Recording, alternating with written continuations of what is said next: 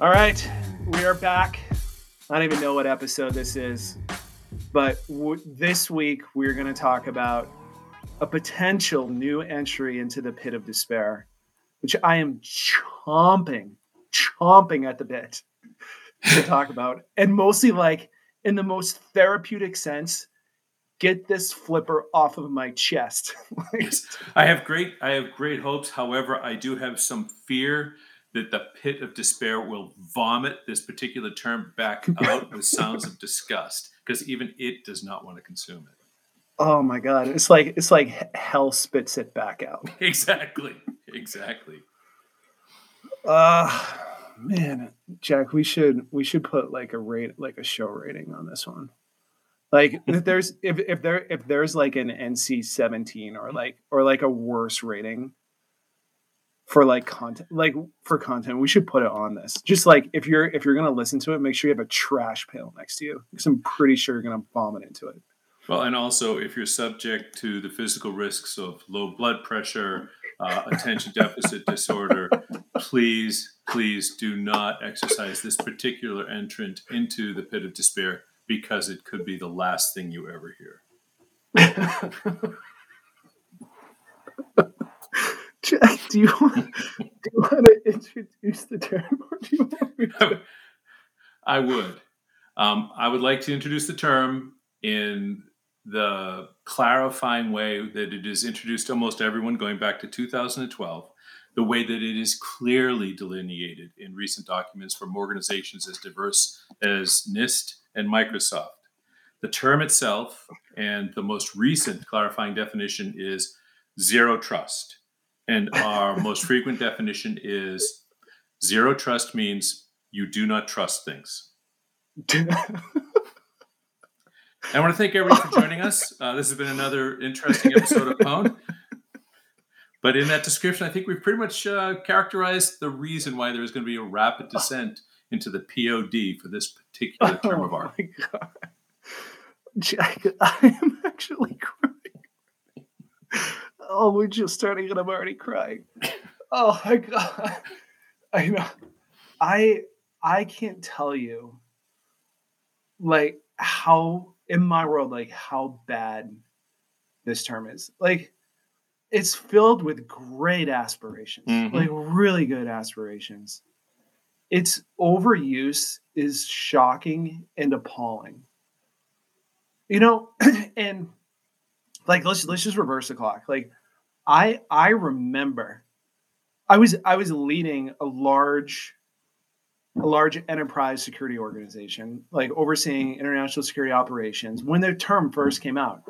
You know, at the time, like I was like, hey, pretty solid term, and like the way Forrester and Gartner does it, like they come up with these clever terms that really encapsulates and articulates like a complex topic, right?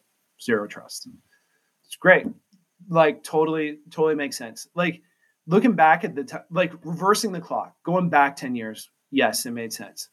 But now that I'm like looking back on it, it was a four. And by the way, so the guy that presented it originally was John Kindervag, worked at Forrester and was presenting this term for Palo Alto, right? And when he originally was presenting the term, it was he was talking about like networking and firewalls and segmentation, everything that kind of comes with it. And to me at the time, like listening to it, really like the spirit to me 10 years ago was about layer 7 segmentation, right? It basically saying in the world that's absent and void from being able to actually segment anything, especially in my world, which was a SCADA environment, they're saying if you can't actually like put on some VLAN and segment it with like properly with a firewall, like what do you do? It's like, oh, layer 7 segmentation, like with Palo's next gen firewall, like that was a really good path forward. And so I guess I just want to be 100% clear. I like credit to John and the Forrester group for coming up with the term. Looking back on it though, and seeing like Forrester presenting on behalf of Palo, like, yeah, it's seemingly pretty self-serving now that I'm looking back on it. But I think my gripe is like, this is so overused to the point, like, it just makes me like dizzy and nauseous. And I'm gonna keep going. And I was working with a partner, right? And I know they're gonna listen to it, and I know this is not gonna be popular. But by the way, like, if you could see me now, this is my actually I don't give a shit look.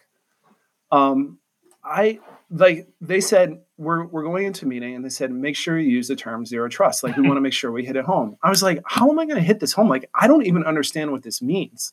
Like, honestly, God, and there's no way I'm going to talk to this about a client, because they're going to be like, I'll be like, oh, can you explain it? I was like, well, if I actually explain it in the terms that it should correctly be used in, you actually won't buy this. Right? Like, honestly. So it's like, what do you do? Like, zero trust today's use. You ever seen, Jack? You ever seen like the 4-part plan from like Cartman on South Park? Like, I got to pull it up real quick. It's what I'm talking about. Like, it's like Cartman coming up with his business plan.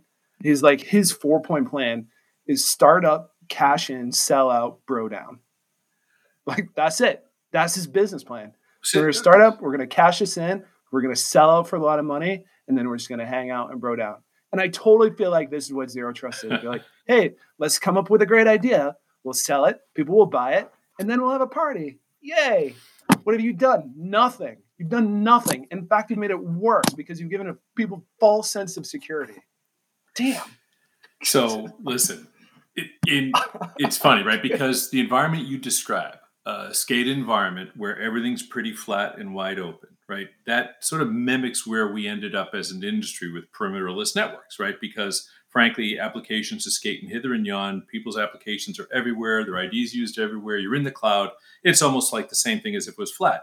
So that concept of zero trust makes sense, because what it was trying to do in 2012, I think, was to get people out of the mindset, which I thought we left around 2002, but perhaps it was 2012, which was the hard, crunchy outside, soft, chewy center model of security, right? Where people actually believed that if they put a really strong firewall around everything inside could do whatever it wanted to. It was perfectly safe.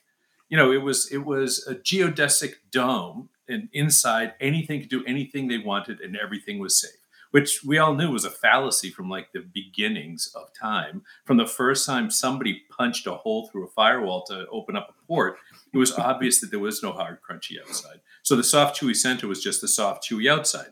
So if you listen to John's initial presentation on it, I think what he was trying to do was use, to your point, good networking technology to describe a way to get around this fallacy that you could logically perimeterize inside from outside and treat them differently. You had to treat everything like the outside.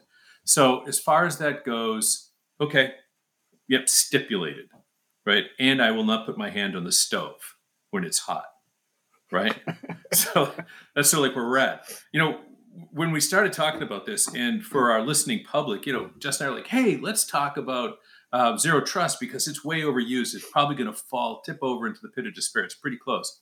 And so we start looking at it. We do the research, right? Because for me, I'm like, I love zero trust, right? Because zero trust, I'm thinking about like Zscaler, right? I'm thinking about every transaction I got to re-identify because I'm concerned. But it's not craziness, right? It's just the idea that my identity is the way in which I define myself, not my location, not my perimeter. So I'm like making golf claps. Yeah, that's good. We'll talk about this a little bit. It'll be nice. And, we can talk about the fact that it's come to mean so much more. And President Biden has it, in the cybersecurity bill, and the DOD is saying, thou must be. And I make the horrible mistake of reading these documents.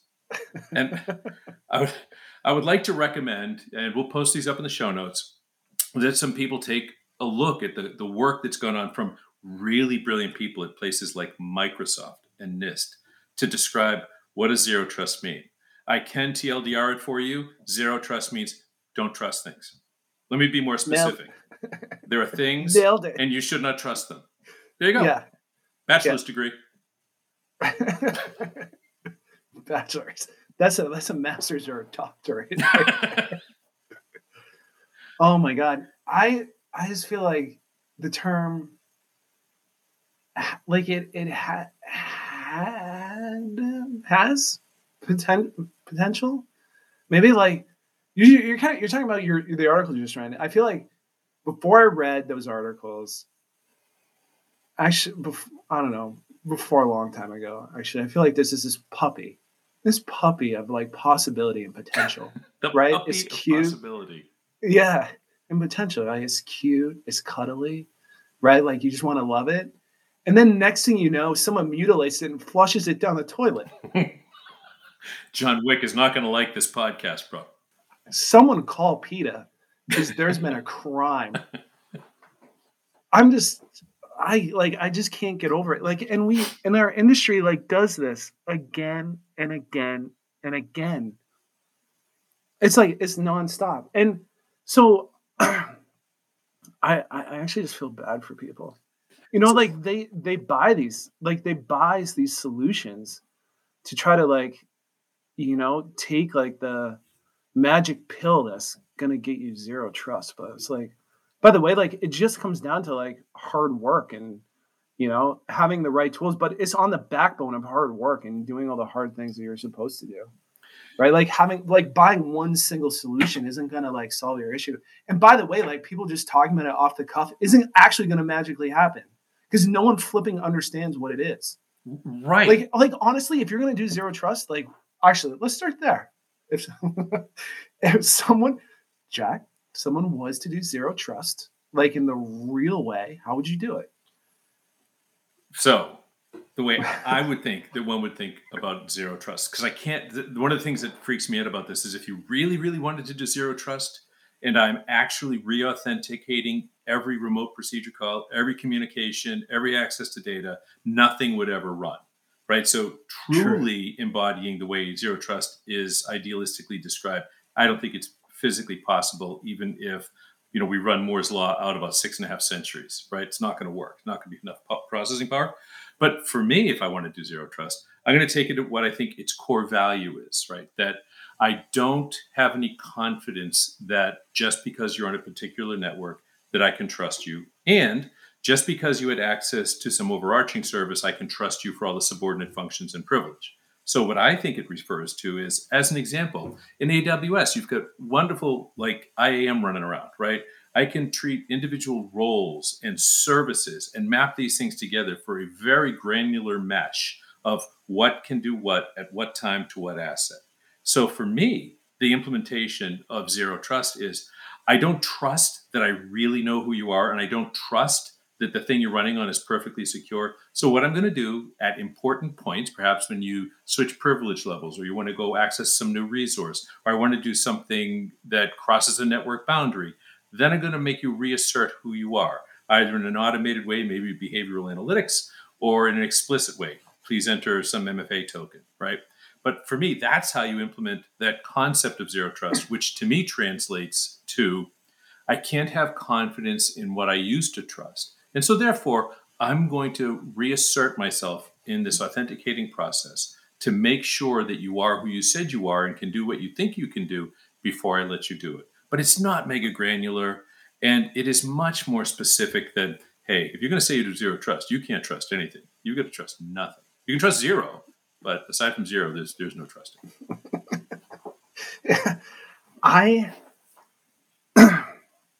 So the first part, you said, like trusting nothing. What an awesome way to bring your existing business to a grinding halt. Fact. By the way, like, let's just turn off all the transactions and all of the communication because we don't trust it. And like people wonder why like security professionals have credibility issues is because they're coming up with cockamamie ideas like that. By the way, that's brilliant. I'm sure your CEO is going to love that. And by the way, like someone came to me, if I was running a large company and someone came to me and be like, hey, let's turn off all their communications because we don't trust them. I'll be like, fired. Next. Honestly, like let's talk about something like a little bit more progressive, right? Saying if you're really going to try to enable your business, right? Let's talk about progressive identity structures, right? Let's talk about like secure token systems that are progressive, that allows your development teams to push apps out to the edge in a more secure way, that drives more revenue for your business. Do you think your budget is going to increase or decrease if you can prove that you can help gross revenues for the company overall. This is going to increase, right? Because you've proven that security is like a value add to the company, and you're helping your CEO get a like better bonus, right? And you're helping the shareholders of your company, right? Do you think they're going to like you more or less if you help them out? They're going to like you more, but it requires like people being a little bit more progressive about how they think about stuff. Like don't bury it in the ditch 6 feet under in the backyard. This doesn't help anybody. God dang it. And you know what? I like if someone asked me that question, I'd be like, this comes back to the hard work piece, right? Saying we collectively, fundamentally, the industry, a lot of businesses are built on discretionary access control, right? They're not built on role-based access control. So think about doing anything fine grain, forget about it, right? And for if you don't like you don't know the difference, and those are unfamiliar terms, like discretionary access control means like, hey, Sally just came in to do the same job as Tom, like just give her the same type of access that Tom has, right? And it might have nothing to do with Tom's job or Sally's job. We're just going to copy permissions. That's because what someone else did with a similar position, right? It's not right size, may not be appropriate. It's going to collect permissions over the number of years that Tom has been there, and Sally's going to automatically inherit those. So that's discretionary access control. And when you talk about like fine-grained access control and limiting who has access to what and limiting access to someone's job, discretionary doesn't work so well. That's why everybody gets super crazy about role-based access control. But the number of organizations that actually do role-based control, like do it really well, is pretty few, right? So like if you talk to like the Oktas of the world and, you know, insert another name, right? Ping, mm-hmm. right? Or CyberArk or whatever the case may be. Before we even start talking about zero trust, like let's talk about like the fundamental blocking and tackling. Like, why don't you help them solve role-based access control, right? Help them solve that issue so that, by the way, like when you actually issue a SAML token and you help them implement a secure token service, it actually means something, you know? And then at that point, like once you've done that, then let's talk about refining, like and limiting who has access to what, and really asking to be like, do you really need all of this access? And more importantly, do you have the correct access to do the job and your job only? And at that point, like I feel like we've shifted from it's not zero trust because we need people to actually do work. Is saying we're right sizing the trust that we're giving you because, by the way, like you still need to do real work at your job. Like that's what we pay you to do. Yeah. Right. Yeah, that's the appropriate trust network, right? That makes perfect sense. And for me, right, we see that style of thinking embodied into big places, right? Which is that if I have to access multiple different like sections of data and I'm looking for individual elements in an otherwise, you know, relatively rich set of data that I don't want everybody to have access to, you see people doing that implementation through access control based on the applications they use for the access. I do that composite information gathering and output generation through the application. So now there's just the application more or less to trust, right? And the application, if it's well written, can only access those minor tidbits of data, right? So I trust that the application is hobbled in such a way that it doesn't simply get blanket access to just everything, right? So there's that. And then as people have moved to the cloud and become more cloud native, it's more natural to give that more granular access because it's just the way the services work and are provisioned, right? So to me, you know, and admittedly, it's getting a lot of play right now, but it feels to me like zero trust as a concept was like a bell ringing sort of fire alarm thing to get people to stop trusting perimeterized networks as though they were, you know, the Maginot Line and like treat them like what they were, which is this logical demarcation between inside and outside for networking purposes, right? And so it just feels like it's inappropriate to be applying it today because the terminology just doesn't match with the way data access actually works. And to your point, the way that identity management also works. One last thing, right? And we're talking a lot about the enabling capabilities that make zero trust work. And we're talking about throwing it in the pit. You know, there's a bunch about this that trust, right? It also implies that you're doing some monitoring, right? You're watching some stuff, because I don't trust that everything is just right. So I'm going to look for the odd data exfil, right? I'm going to watch for the odd data access from someplace I'm not expecting it to see. I can actually apply, another technology which typically gets beaten around the head and shoulders pretty good in anomaly detection to figure out if there's accesses to data that I shouldn't trust just because they're coming from someplace I think I know. So there's a lot of constituent components that go into, creating what is an appropriate trust architecture, an appropriate trust network. I got to tell you, brother, my problem with this whole thing about throwing zero trust in the pit is that it's going to be down there in the pit, and it's going to be in there with the president's investment order. It's going to be down there with the NIST directives. It's going to be down there. It's not a marketing term. One of the things we typically throw down there is going to be terms that vendors use to sell more stuff. This is actually being written into RFPs and into legislation, because people don't know what it means, and it's being used constantly. And if we're going to be arbiters of truth, and Lord knows Pwned is about being arbiters of truth, we have to, I think, sad to say, be willing to say the word. I feel we can blame it on the fact that the pit vomited it back up, but I think we may be precluded from dumping zero trust into the pit because we have to talk about it to help the people who think they want it understand that they don't want a puppy in a blender.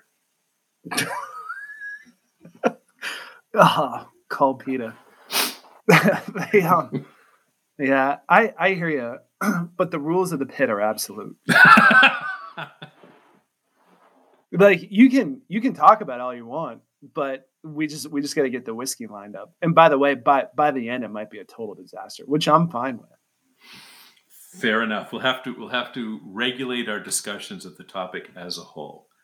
Yeah. Well, yeah. So, yeah. I mean, be for Friday afternoon podcasts only.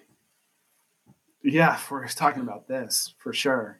Yeah, that's gonna be a slow, maybe a quick fall into the weekend. Actually, yeah. But the rules of the pit are absolute, and which also means terms have a chance to redeem themselves, right? Fair enough. When we've educated enough people to use them correctly, we can graduate terms into a early release and parole configuration.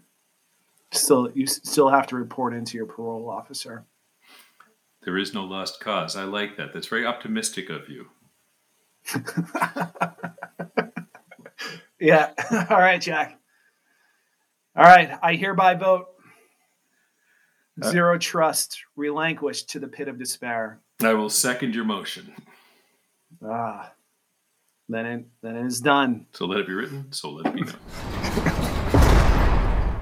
All right. Oh man. I'm gonna say this feels somewhat therapeutic. And again, like we always close on these topics, realize, everybody's listening, realize that this idea of appropriately managing the trust that you have for people and applications, network segments, services, what have you, super valuable. What we're calling out is the mismatch between the expectations of that word, that begins with a zero and ends with a word that resembles having confidence in something. We're just saying that was well done. That was so close to an amber liquid swim in the pool.